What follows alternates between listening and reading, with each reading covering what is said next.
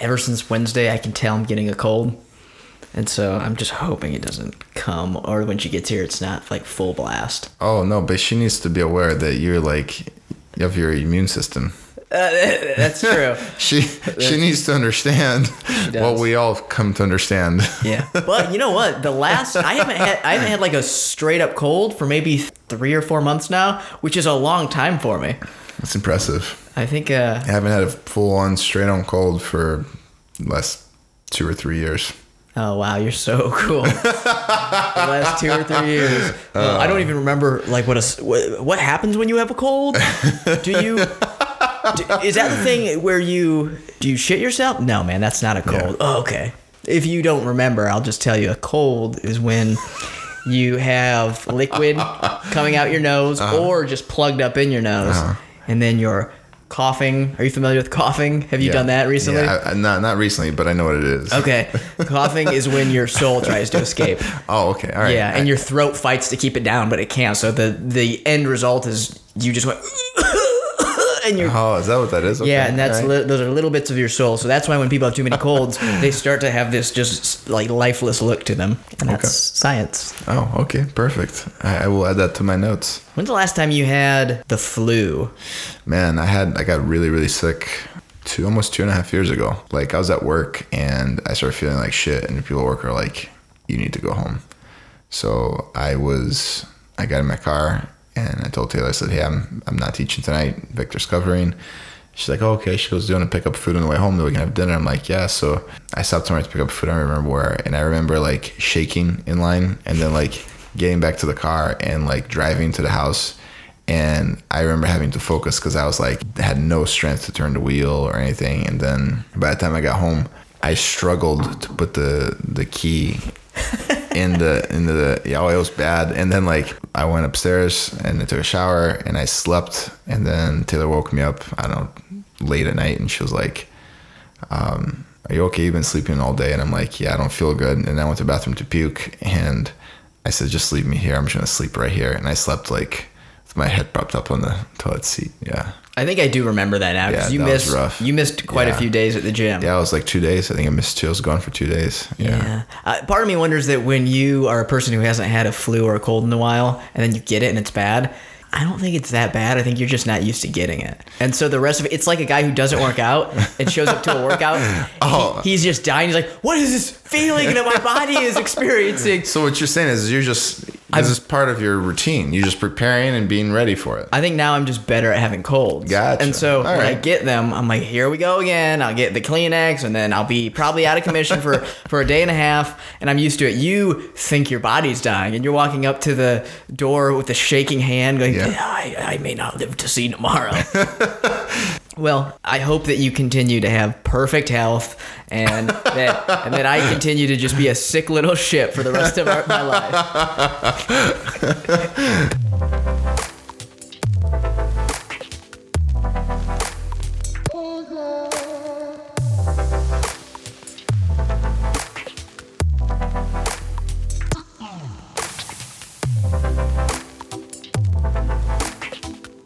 Hello, everyone.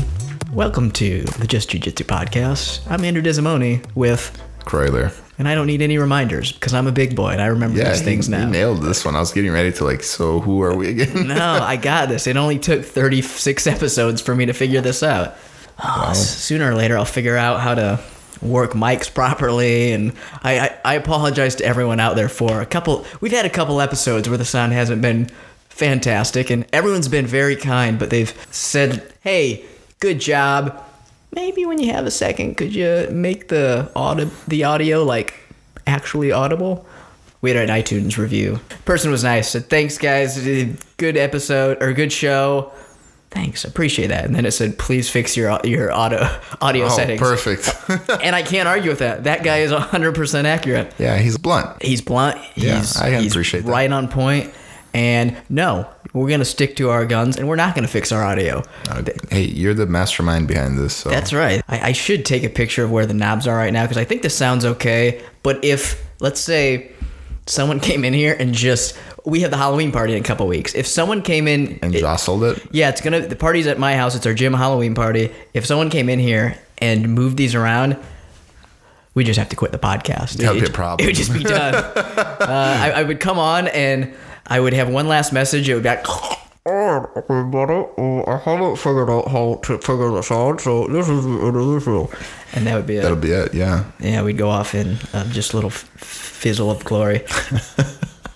So today's episode is a close to home episode. It is, isn't it? It's gonna be not about me, but I certainly I think inspired this episode, and hopefully from me people can learn about this one. Absolutely. If I had music right now, it'd be like dun dun dun dun, and it would then go into like a slow dramatic piano, and I would start talking about, well, when I first started jiu-jitsu, and it would, people would be like, this haunting sound, what's about to happen? So anyways, let's just cut to the chase. So you're going to play like Fur Elise as you talk. Now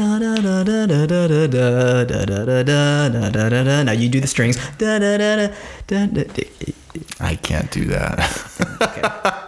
Okay, well. I mean, technically, I don't know if that song has strings. No, it's all piano. Just piano, yeah. It's all piano, yeah. You're doing it so well. I was okay. Before we move on, you don't want to do your own rendition of that song? No. Okay. All right. Well, we'll move on. That song I learned on the piano when I was in junior high because I wanted to impress a girl named Elise, but didn't work out. Anyways, we'll move on. If you want me to play? I hope that's a true story. It is a true story. Oh, wow. You're going to have to do it sometime. We have piano at my house. Well, the funny thing is now all I would remember is the da-da-da-da-da, maybe da-da-da-da, and I think that would be about all I can remember. That's okay. We're going to have to do it next time you're over. Okay.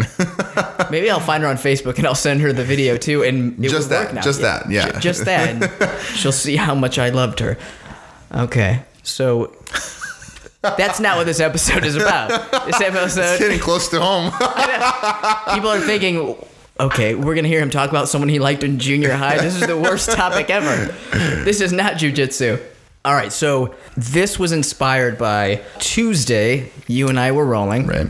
And I rolled with you last, and so I'm at my best, which is soggy. Hey, I also rolled with you last. No, I know. I'm just saying. I come up. I'm like, all right, sweet, Croyler, you're fun to roll with because while I do end up exhausted and worn out by the end, you can roll like me. Right. So you can make the roll. It's not like I'm rolling with a big guy when I do it. Right. I'm rolling with someone who's surprisingly nimble for being an ogre. Thanks. You're welcome. I actually can't argue that description. No, that is also factual. Yeah, also science. The nimble ogre. Yeah. That could be your sign-on. There you go. It's better than Froggy. Yeah. So we're rolling, and we get done, and afterwards you're very nice. Like, hey, good job. That was a good roll. You just need to make sure. And you had a couple notes. You said, 1, you need to put deodorant on. People have been complaining. 2, brush your teeth. Your breath is horrible. 3, wipe your ass. And that was it. So that was it. So this episode's about personal hygiene. No, you said, I'll paraphrase, but I think the gist of it was you need to be more confident. You need to act faster when you have like a submission in your sights. The setups are there, but you're not finishing confidently. And also, after it, here's what I got. You need to stop being so fucking nice. Well, yes and no. So this is one of these topics that's really hard to talk about because if you don't explain it well enough, somebody will take this and run with it as an excuse to be a complete dick. Right. And that's not what this is, right? So, yeah, so basically what I told Andrew was, we rolled and, I always try to roll with people to their level, maybe a little bit ahead because I want to push them, but never to the point where it's not fun. You know what I mean? Because then it's not fun for me.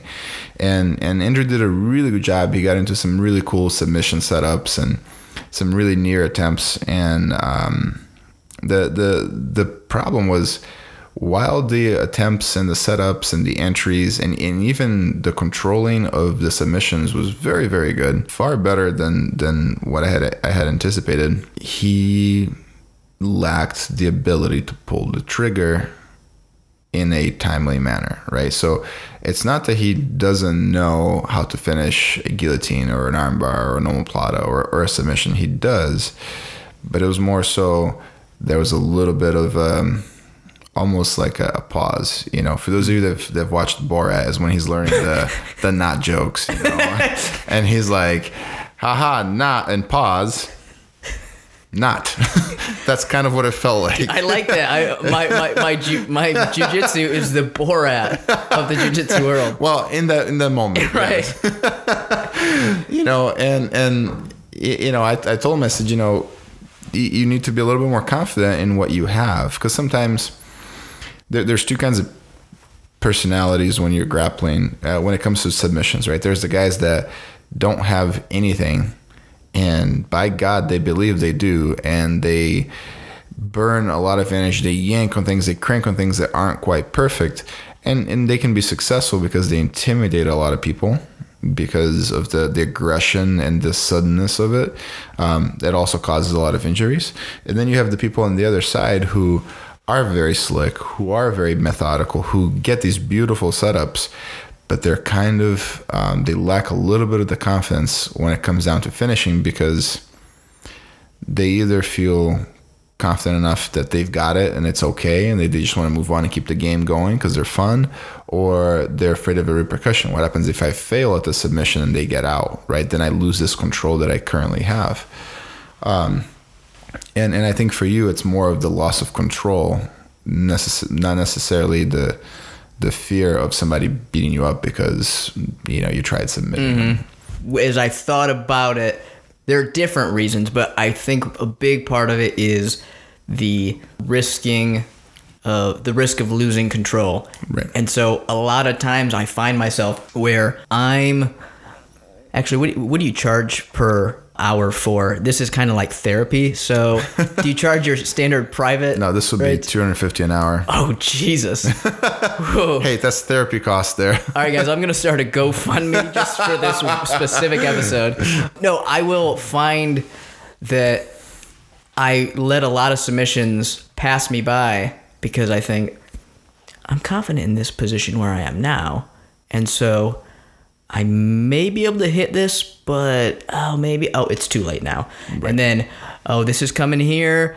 All right, maybe I should go here, or maybe if I just stay on top, I'll find another submit. Okay, that one's gone. And so it is watching things pass you by. Yeah, or an example of a guillotine. Like, you'll lock the guillotine in place, but you're okay with just kind of hanging on because the guillotine itself serves as a form of control, right? Where if you try to submit with the guillotine, maybe they defend more aggressively, maybe they get out, and then you lose that little bit of control. It's kind of like getting a triangle, which is a very controlling position, and being afraid to switch off to an armbar because, if an armbar fails, it's easier to feel like you've lost control. Right. So it's better I believe the mentality is it's better to have an imperfect triangle than a potential perfect armbar.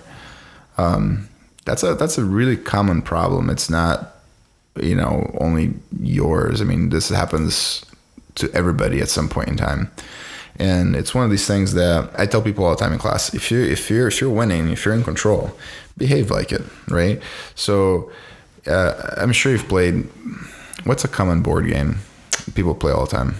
Chutes and Ladders. I've actually never heard that game. Monopoly. Okay, I've heard that one. So I play Monopoly, right? So you seem like you'd like Monopoly. Yeah, I've played Monopoly quite a bit. Okay. Yeah. So let's say you buy all the good stuff, all the utilities, all the railroads or whatever the hell they're called, all the expensive houses. You have hotels. Basically, if somebody lands in anything that you own, they're done, right? You just have too much buildup, too much investment, and everybody else is just kind of praying that the dice don't mess with them, right?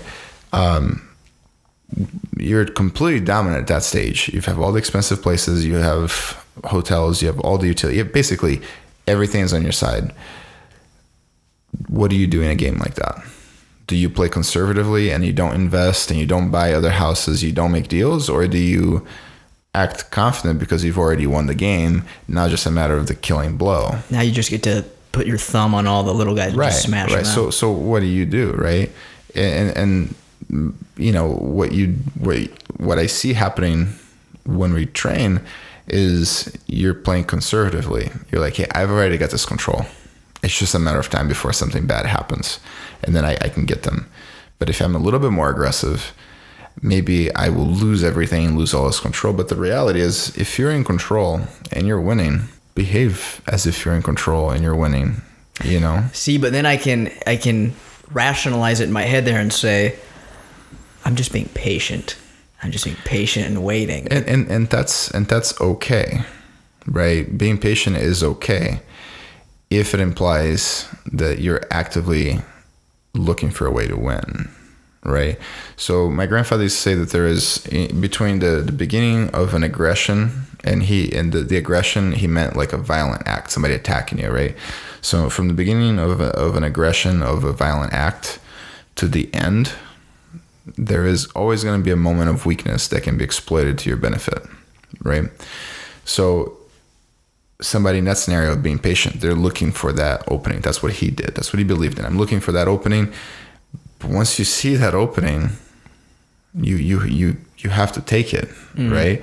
So, you know, my grandfather talked about, right? He's no longer with us. He talked about for you know, the whole point of jiu-jitsu is to conserve energy, be energy efficient. To what extent? What is the point of being so energy efficient that you burn no energy? All because it's cool and you can fight forever. Sure, that's a consequence of being energy efficient, but when it comes down to it, why not just use as much energy as possible and win early on? Because that's a waste of energy, right? Now, if I'm energy efficient and we're grappling and I set up a submission and I'm like, okay, if I go for the submission, I can finish it, or maybe I can screw up the submission and this person gets out, right? What do I do? Your argument is I should just stay as is and look for another submission to do what? Do the same thing later? Yeah. Or to use that energy that you've saved up, to use up that energy efficiency that you had to your benefit and say, you know what? In this moment, I am in control. In this moment, they're vulnerable. In this moment, I can burn all the energy I need to get this win. I'm like the person who saves, who makes billions of dollars and never spends any of it their whole life, and they're just going, something bad could happen. Yeah, something bad could happen. Yeah, and then I die with like a ton of money in the bank or a ton of energy in the bank. And you take nothing with you. Yeah. Well, I get to finish a match and go, do you see how not sweaty I am? Right. Or how I was all over that guy. Well, yeah, but you didn't do anything with it. Right. Right. So controlling is the most important. Controlling somebody in a fight, in a grappling match, in a physical altercation, in a self-defense scenario, that is the number one priority. The better you control somebody, the less energy you're going to use, the less danger you're going to be in, and the more opportunities to finish that opponent will appear. You're 100% right. But if you are resorting only to that control, then you're not taking advantage of the opportunities you're creating. I think I put so much of an emphasis on the importance of like the setup that I put it above almost finishing sometimes. So it's like I've let like the satisfaction of that setup take place of like the satisfaction of the submission. I think that's okay though, right? So again, the most common problem is most people, they just want to finish and the setup is garbage, which leads to a horrible, technique. That's not your problem, right? Your setups are really good. They're really slick. They're very well timed. It was very impressive on Tuesday. But then you got to do something with it. Like what are you going to do now? Because you are right that if you're in complete control and you go for something, you could make a mistake and I could take advantage of it. And your argument is, well, if I just stay in control, another opportunity will appear, right? But for me, if I get out, if the longer it takes you to keep the pressure on me, the more carefully I can think of an escape, right? And then if I get out, I won't make the mistake of underestimating one of your specific setups or, you know what I mean? Like I won't underestimate you. So I am much more likely to be cautious. I am much more likely to watch for the slickness and for the timing of it, right? Another opportunity for you is also another opportunity for me. And maybe I don't make the same mistake. Maybe I don't expose the same weakness. Or maybe even if you are in complete control, that might have been your only opportunity. I think that's my main reason for the holdups. Now, at least the holdup with you. Now, with other people, I think I can sometimes fall into the issue of being too nice. Right. Which would be... So how come you're not too nice to me? Because you are not deserving of any affection or love. No, So if I'm nice or if I'm mean to you, you're feeling the same thing. You're not going to... I'm not concerned about any pain being inflicted on you. oh, okay, all right. I can absorb well, is what you're saying. That's right. You're like flubber. You just Gotcha. absorb it and then put it right back. Right back. Okay. And so other people and myself, I think, would have the issue of sometimes we're too nice. And that would be you're rolling with someone and you think, it could be a number of things. I'm at someone else's school. I don't want to tap these people. That's rude, which I'm not saying it is rude. I'm saying that's like the cautious mentality. Right. Or you're at your school and you have someone who's newer and you're thinking, I want them to feel like they're doing well. I want things to go well. But then I know logically there's a downside to that because one, it's kind of patronizing. Two, it's also keeping them from noticing some of their weaknesses because I'm not capitalizing on those when other people will, and then they'll be in a worse scenario. So yeah, being nice is good sometimes, but there is a limit to that. Yeah, so I mean, and it's not just being mean to me, right? So when it's somebody that's higher ranking than you or somebody who might be more threatening to you, it's understandable to have a safer approach. You know, I'm going to control more, attack less, and kind of, expose myself less in a process because this person could be more threatening, more dangerous to me, right? And I think you touched on a very good point because that can also happen in reverse. I am so much better than the people I'm going with that if I just go out there and I smoke them, Right. then I'm a dick. And if I should be nice, but if you're always just that nice that you're too afraid to pull the trigger on the newest people, you develop a habit of complacency where you just hang back and do nothing. Which I do sometimes, and you've called me out on that too, going like, Yep. Andrew, you have to do something, move. Right. And it is that where you get into the you basically let people determine where the role goes, and it You might make the best of it. Yeah, and it might help like my game defensively, but offensively it doesn't help me. It puts me in the habit of just rolling like whatever the person I'm with rolls. And so yeah, it sets up bad habits. Right. But they're not bad habits, right? Before we go down that road, the whole thing about visiting a different school, that goes into like etiquette. Mm-hmm. And that's something that we'll have to talk on a different podcast because that's a whole different subject on itself. But the complacency, right? So let's say flow rolling. We're going to call it flow rolling. So you roll with somebody, let's say, you're almost a purple belt. You roll with a brand new white belt. They don't know anything. They can't defend themselves. They don't even know what you're doing. They're just there. So you flow roll with them. You kind of play with them. You let them do whatever you want to you, and you kind of just make the best of it. There's no reason to finish it because it'd be like beating a kid. Like there's no point in it, right? So, and you do that, right? That needs to take place because one, it helps you learn to make the best of any situation. Right, a white belt may act outside of the rules that are expected, the norms. They're unpredictable, and they are going to use a lot more power than somebody who maybe your level because they don't know any better. So it helps you deal with those situations. It helps you be very creative. We talked about the creative aspect of jiu-jitsu and how important it is, and you learn to work well under pressure. Right, that is important. Just like being able to turn on like Claude. Claude is very good about just beating the shit out of people. He doesn't care, right? So that is also very important because Claude's a brown belt at our school. Yeah, so he needs to do that. He needs to be able to do that because otherwise he's going to be complacent, right? So he needs to be that guy who's very aggressive, who is attacking all the time, who is imposing his will and his jiu-jitsu on other people and seeing how they react, right? But the reality is, if you're only doing one or the other, if you get the Claudes out there who are only attacking, who are only being aggressive, who are the people always dictating the fight, or the Andrews who are always flowing and accepting and counterattacking. Sure. And counterattacking and absorbing that damage and being creative. The problem isn't doing those acts. The problem is only doing those acts, right? It's the extremes. Like, you know, it goes with anything, right? So, you know, is a glass of wine bad for you? Science says it's good for your heart, right?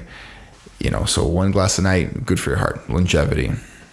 2 cases of wine a night is bad for you. Mm-hmm. You know, you're going to have liver failure, right? I read that study all wrong. I need to adjust my drinking habits.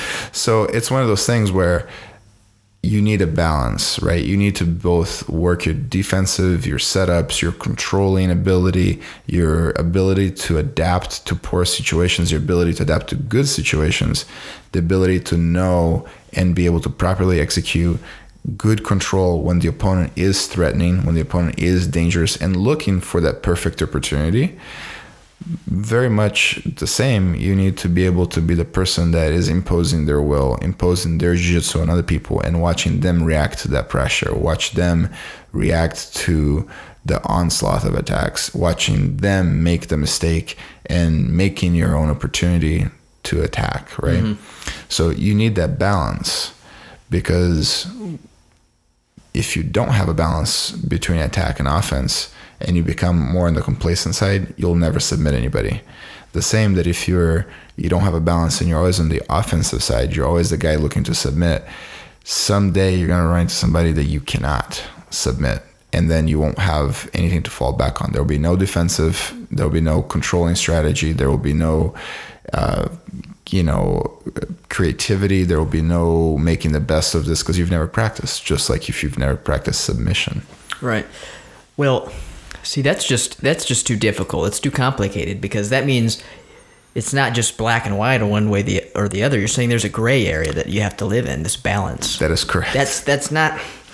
I was hoping you'd give me just a very quick, 2 minutes. I was hoping this podcast would be 2 minutes and I could just figure it out. Yeah, no. Right. So to me, about 60 to 70% of the time, you should roll with the intention of learning your opponent's movements, observing reactions, practicing your timing, practicing your setups, practicing your entries, looking for those perfect submissions, looking for those perfect openings, and taking advantage of them, right? And then the remainder of the time, it should be where you're no longer looking at them and looking to control them and looking to take advantage of what they're doing, but rather to impose your will and watch them react to you. Now, those percentages would probably change a little bit from skill level to belt absolutely. To belt. Yeah, absolutely. And also to what is your end goal, right? If you're going to be a high level competitor, aggression might be more important, because you might be able to keep a very aggressive onslaught for 5 or 10 minutes, because it doesn't matter if you burn out of energy, because the match will end no matter what, versus the guy who's doing this for fun, who is looking for more of a controlling pace and looking for the perfect setup because they don't have a lot of energy to give. They're not as young as they used to be. Then controlling becomes more important, right? Or if you're somebody who is, like look at me and you. Like I'm bigger than you. If we grapple, and it's an even skill level, if you have the same ability as I do, the longer the match goes, the more it benefits you, right? If our skill level is the same, you will ultimately have better cardio than I will, because it takes less to fuel a smaller body than it does to fuel my body. So if we were to grapple and it was the same, technique level, it would make sense for you to control the match longer, not attack early on and look to drag me further into deep waters until I get tired, because then every attack will be easier. But see, here's the problem. You control when we end our roll. So for all I know, I've drug you into those waters. Have you? And you have been at your breaking point, and then you just go, you panic, switch. Yeah, I have? I'm not saying you have. I'm just saying I'll never know. I mean, I make a habit of never saying switch right after a submission. I always go at least another round. So if I submit you once, I will go another go before I say switch. See, that it's a likely At excuse. least another goal. Okay, so you're saying I haven't been close to just like gassing you and wiping you out. No. Well, it's funny though. So, what's it like as a black belt where essentially all your roles are these roles where you're coming down and having to roll light with people? Because as we're talking about being nice, that's like your life. That's very difficult. It's all you do now. Yeah, you have to just be the nice guy who rolls down to people. So that's a very common issue at like when you see black belts instructing, right? Mm-hmm. So on one hand, there's several schools of thought on this. You know, one of the most common schools of thought is, as a black belt, I should beat the shit out of my students. Because if I do that, I will show them that I'm tough. I will show them that they need to learn from me. I will expose their weaknesses. And I get to continue training, you know, for the kill, right? That's one train of thought. But it's actually very weak, because it doesn't, just because you're submitting somebody over and over, it does not mean that you've improved. You may have gotten better at what you know, but it doesn't mean that what you know has grown in quality or in quantity. But that's very common. It's an easy, cheap solution to, I'm the best guy in class, what do I do? And then the other mentality is, I should let them do whatever they want, whenever they want. And I will tap to them and I will let them submit me, and it's all fun and games. And they will respect me because I'm allowing them to do that, right? And I can see their growth and so on. That's also not good, because then you're the extreme opposite, where you're just letting people do things to you. It leads to more injuries. It leads to more inflamed joints. It leads to more aches and pains. You don't develop a defensive game, and you completely forego your offensive game. So the question is what should the higher belt do in class, right? That's tough, right? For me personally, it's always been, it's come very natural to me to be like more like on the darker side of things, where I have absolutely no problem crushing somebody that's 100 pounds lighter than me. Right. Like, I don't feel bad about it. I don't feel bad at all. Like, when I feel, you know, my knee crushing in, or my pressure, or when you're out of breath and you clearly cannot move, none of that bothers me. I sleep. You guys can't see right now, but he's licking his lips, and like there's just a smirk on his face. It's very maniacal. It's always been that way for me. It's been very easy. Like, when I'm grappling. Does not matter who you are, right? But I can't do that, right? So I've become very good at rolling people at people's levels, and it doesn't matter if they're, you know, a brand new black belt, a brand new white belt. It doesn't matter if they've been a black belt for a little bit, but maybe they can't deal with my size. If it's the brand new 14-year-old girl that comes in who doesn't know anything about anything, it could be the purple belt, it could be the aggressive brown belt like Claude, it could be, you know, the good slick blue belt like you. I'm very good at matching that level. And the reason why I do that, it's one of three things. One, it's more fun for me. While I have no problems crushing the life out of people and being a jerk and getting every submission that I want, it is not fun in the sense of the game. I really enjoyed the game. I enjoyed the exchanges. I enjoyed the reactions. I enjoy seeing people try to set me up and then me counterattacking and watching their reaction to that. Like, I enjoy the exchange, mm-hmm. right? And if I'm so overly dominant, then there's no exchange doesn't happen. Right. It's like a video game where if you've played it a lot and you're really good at it, if you just put the setting all the way to easy, it's not fun. You're just you're gonna blow through it, no challenge. So you're able to, as an experienced black belt, like almost change the difficulty by kind of bringing your skills down. Right, absolutely. And not just based on their level, but also based on what their goals are. You know, we may have a blue belt who is an avid competitor and a blue belt who is doing it for fun. So I can't base it just strictly on belt, but more so on ability and intensity and so on. And I'll just match it. I have no problem doing that. You're like a simulation, combat simulation. Yes. I can walk in and go, do, do, do, do, do. Right. And this is what I'll do. I'll just start poking my finger around on his belly and go boop, boop, boop, boop, boop. And I go, combat simulator. My goal is to compete at the 135 level and a blue belt advanced level. And then I put my finger on his belly button and go, wah, and he goes, processing. I don't think it works quite like that. And then he rolls at that level. It takes a lot of knowledge and understanding to be able to do that. And I thank you for that. Yeah, no problem. But also the second reason is it lowers injury rates on both parties. So any black belt out there, I don't care who they are. I don't care if it's whoever your favorite no-gi grappler or your favorite gi grappler. Anybody, any black belt that has been a black belt for a while, if they tell you that they roll at 100% level every day, they're lying. Because it's not that they don't want to, it's not that they can't, it's that it leads to injuries, right? Not only does it lead to injuries because you're expecting your body to not only function optimally, but to function at 100%. Optimal behavior.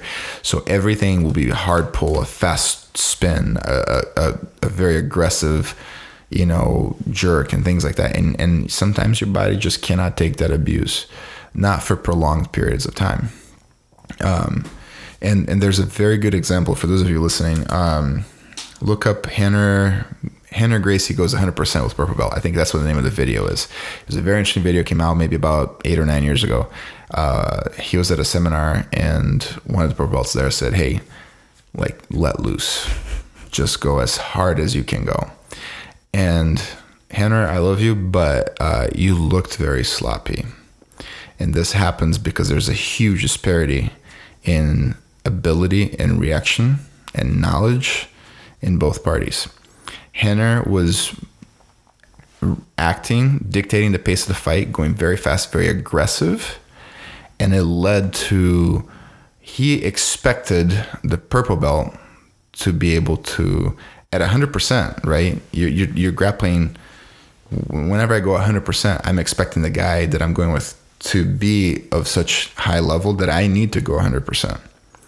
So when I set up my attacks and I'm sweeping, attacking, and it's a whirlwind of pain, I'm expecting you to keep up, which is going to lead me further down a series of attacks, a chain of attacks.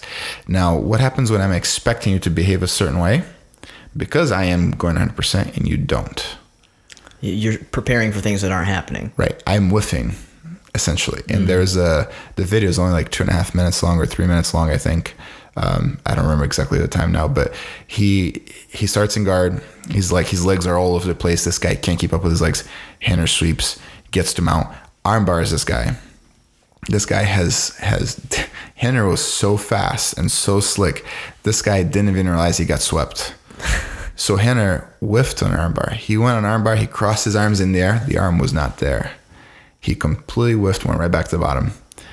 So he was overestimating the skills of the person he was going with. That's what is expected at that level, right? If I go 100%, I'm expecting you to keep up with me. Right. Otherwise, I whiff. You're not where I expected you to be. I'm trying to think of an example. So, okay. I'm sure you've played first-person shooters, right? Games, Call of Duty, right? So let's say there's a map that you know where all the people that camp and shoot from, and you know it there. They're good people. They're slick. They hide well, and they know where you are. And you're expecting them to come a certain way because that's the best route, right? And you're just ready. And then they come out from the most obvious way that you're not expecting because that's not what the best person would do. They don't follow the rules because they can't keep up with the rules. They can't keep up with the pace. So while Rener is very good in that match, he did not look as good as when he went like a more real role with Ryron. There's a match where there's a footage of somebody asked Ryron and Rener to kind of go at it. Right, it was a camp that they did in Florida, I think. I don't remember. And they start with a gi, man, and they're going at it hard. Gis come off, they just keep going, no gi, and it's very aggressive. And they're both going, if not 100%, very close to. Rener looked much better. Even though he was not always in the better of the exchanges with Ryron, he looked much better than when he went with that purple belt. because he didn't whiff as much, because Hiron could keep up with him. You see what I'm saying? Mm-hmm. That's the second reason, right? If you go 100% with people that can't keep up, you're going to look sloppy. Your techniques are going to be off. You're going to force things that aren't there because they're not there. They've not reacted in time. We're a little off on a tangent of like what it's like to be a black belt, but that's okay. Because I have another question that I've thought of. Is it common as a black belt for you when you see someone is, let's say they start their own school, is the fear a lot of times they will stop progressing in their own personal journey because they now will be the top of the food chain in that school and they'll just focus on the people under them rather than focusing on themselves? I'm sure it's a very common fear. In fact, I would wager that it is a very common fear, because the argument is, if there's nobody better than me at the school, how could I possibly improve? And then to anybody that believes that, there's the ultimate answer of, the last two world tournaments that Hajar competed in Gi, and he won. He was training in London. He was no longer training in California or in Rio or New York, where he had access to 20, 30, 50 black belts a day. He was training in his own school where he had access to whites and blue belts, and he still came out and won. I didn't know that. Yeah. So it is a common fear, because we all fear being left behind. We all fear lack of progress. We all fear losing. It's a common thing, right? Well, it seems like it would be easy to also, you have to put more effort in for your own personal development. Absolutely. You have to be diligent. You have to be disciplined. Yeah, you have to teach the people underneath you, and then also search for knowledge and search for how you're going to grow, which is so different from the rest of we've rolled where I'm doing the same thing over and over and over, and then like I will move on and go right back to it and do it again. And we've rolled where I don't necessarily let you move too much. We've rolled where I do fair exchanges. Why do I do that? I would say you're either trying to get me to do things, or you're working on stuff on your own and trying to put yourself in positions. Yes, but that is correct. Ultimately, it comes down to that. I want you to move a certain way or behave a certain way or see something that I'm doing, or I'm working on a specific setup or a specific attack or a specific concept, and I've been at this for a long enough time, and I don't want anybody to think that I have a huge ego, because I really don't. He does. No, I've gotten good enough over the years to where I can make it so that the thing that I want to work on, that I want to improve and develop and sharpen in my game, also benefits you, even if you're not aware of it. That's another level. It's just more practice. Yeah. So you're able to work on something, but then wrap that into a role that the other person can benefit. Even if they're not aware of it, the better people are aware of it, right? So I was rolling with Claude, and Claude is a bottom guy. He plays guard. He's got an incredible close guard. And the last few times we've rolled, I think I mentioned in the show even that he never gets to mount, right? But he also never goes to my close guard either, because he never gets on top. So I rolled with him Monday, I think. Passed his guard and mounted. I rolled right to the bottom. He was trying to escape, quote unquote, escape my mount. I kind of accepted it. He was in my close guard, played that, swept him and got on top. He tried escaping again. I rolled right back to the bottom. I was working my close guard that day. Swept, got right on top. And then he started trying to defend and escape. And then I rolled to my bottom again. And he was like, why are you doing that? It finally clicked. He's like, there's no way I got out of your mount 3 times in 5 minutes. He's like, why are you doing that? I'm like, well, 1, it's easier on my knees. My knees are a little bit flared up. 2, you never work on my close guard. You don't spend a lot of time trying to pass it because you're never there, which means you don't get to develop a close guard passing game, right? And 3, it forces me to revisit or resharpen certain setups with a brown belt that's very good.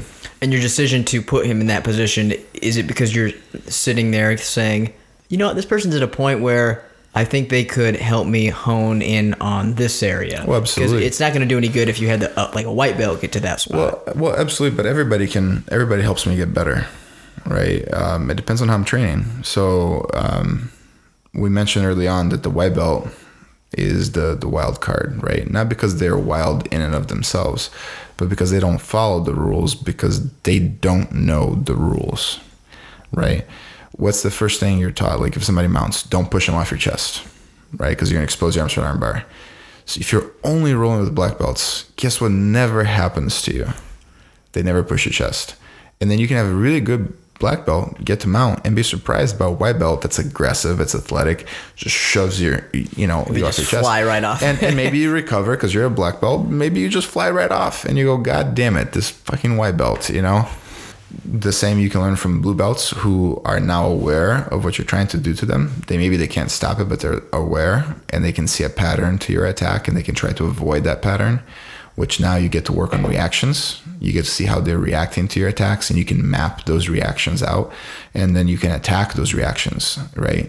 You can take the purple belts who understand that you're manipulating the roll and you're making them move a certain way that leads to their ultimate doom. And they look to throw something out of left field that you're not expecting that still benefits them versus the white belt that doesn't know what benefits them, right? They're going to be the guys that are just trying to do something different to kind of break the pattern.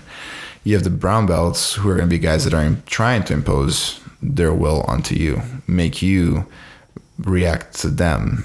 And that puts a different pressure on you to where you get somebody to your level of black belt who can push you as you push them, who can expose your weaknesses as you expose them. It all comes down to becoming self-aware and analyzing, and if you can be self-aware and you can self-critique and you can assess, you can improve with just about anybody. Yeah, self-awareness will help you with just about anything, any skill, any venture in life. Right. And so being self-aware, as I am, and very aware of myself, let's bring this back around now that we're towards the end to me. Right. Okay? The advice you would have to me or someone like me, at the end of the day, if I'm giving your best, what your advice would be, it'd be, let me get my Croyler voice. So you need to just be confident and you need to just look for these things and finish them quickly. And sorry, that was like a stupid drunk Batman. Yeah, no, you're not looking to do it. It's not, speed is irrelevant. It's not how quick you do something, but it is taking advantage of the things you've acquired. Right? You have all this knowledge, you have all this ability, you have all this very, very slick, your timing is very well. You enter these perfect setups, these perfect submissions, and then that's that. And the person that said knowledge is power was not absolutely correct. Use of knowledge is power, right? You have all this wealth and ability, this wealth of knowledge and this ability, and you get into these perfect setups where you could finish people, pull the trigger. If you miss it and you whiff and you lose control, gain it back. Do it again, because that'll give you practice in not losing control when you switch from controlling to submitting. That's all very helpful. And I know I will benefit from this. Hopefully other people will. And what method of payment do you prefer for this $250? Do you prefer PayPal, Venmo, Apple Pay? Any of those is fine. Any of those, just straight up cash? That's fine. Are you up for bartering? There's a fan in the corner there. It works. It works very well. It's maybe 10 years old, but just think of cash value, maybe $20. All right, we're down to $230. So we're down to $230. Okay, I'll start looking around the house for some stuff. Well, just get back to me. It doesn't matter. I'll get back to you. Okay. Right. So that wraps up. Anything else you have on that note? Nope. That should be it. Okay. We'll finish up with just a quick question. We'll do a quick little fun question. Who is your ideal dinner guest? Living or dead? Damn. Living or dead. You could have them. The assumption is if they're dead, they would be eating with you living. You could say, I'd like to have this person with me just dead. Okay. So, how long of a dinner is this? Is this like a quick, let's grab a bite to eat at this place, or is it like, let's sit down and have a conversation and share a drink and eat food? Well, let's say spend time together, because that makes a difference. Yeah, let's say you have 3 hours, and then this person has a babysitter that they have to go. Okay, all right. So 3 hours to be with this person, dead or alive. Who do I want to talk to and kind of appreciate? Man, there's so many people. What kind of food would you have with this person? Depends who it is. Okay, all right. Let's start off there. That's tough, man. Like, you're putting me in a corner. This is very claustrophobic. Well, let's imagine imagine it this way: you are sleeping at night, and someone shakes you and says, "Corner!" And it's a man who looks like a wizard. He has a big white beard, and he goes, "I am here for just 10 seconds, but I can bring a dinner guest of your choice. You must say it now." Boom! Who pops out? 4, 3, 2. There's so many people. Like, I can go from, like, Alexander the Great to Attila the Hun. Alexander the Great's in front of you now, because that's what you said is the magical time. I mean, I could have kept going. There's so many people. Alexander the Great's in front of you. What do you have for dinner? Probably some Italian food. Is there an Italian dish you have in mind? I didn't say this before, but I should now.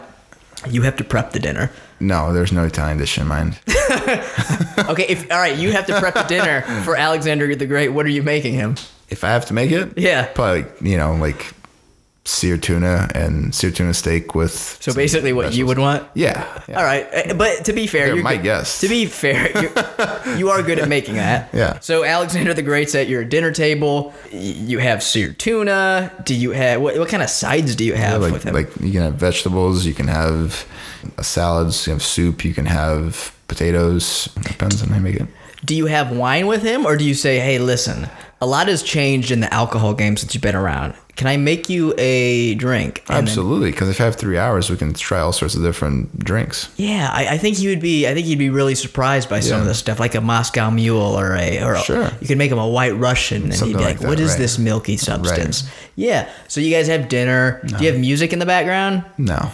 It's just silence with you. If the point is to get to know this person and talk to them, then I wouldn't need music.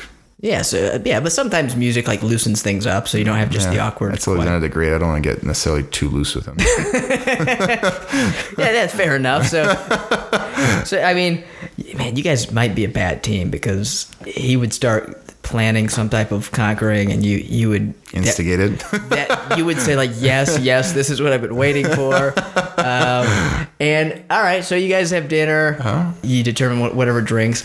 Are you like fanboying out, or are you gonna try to like play it cool and just be? No, not fanboying out. I don't necessarily fanboy over guys like Alexander the Great, or any of these great philosophers, Socrates, and any of these people that necessarily fan out. But it would be infinitely interesting and beneficial to just pick somebody's mind like that. Now, what would you do if he said, "Quick, please tell me, what is my empire like these days? How is Macedonia? Is it the jewel of the world?"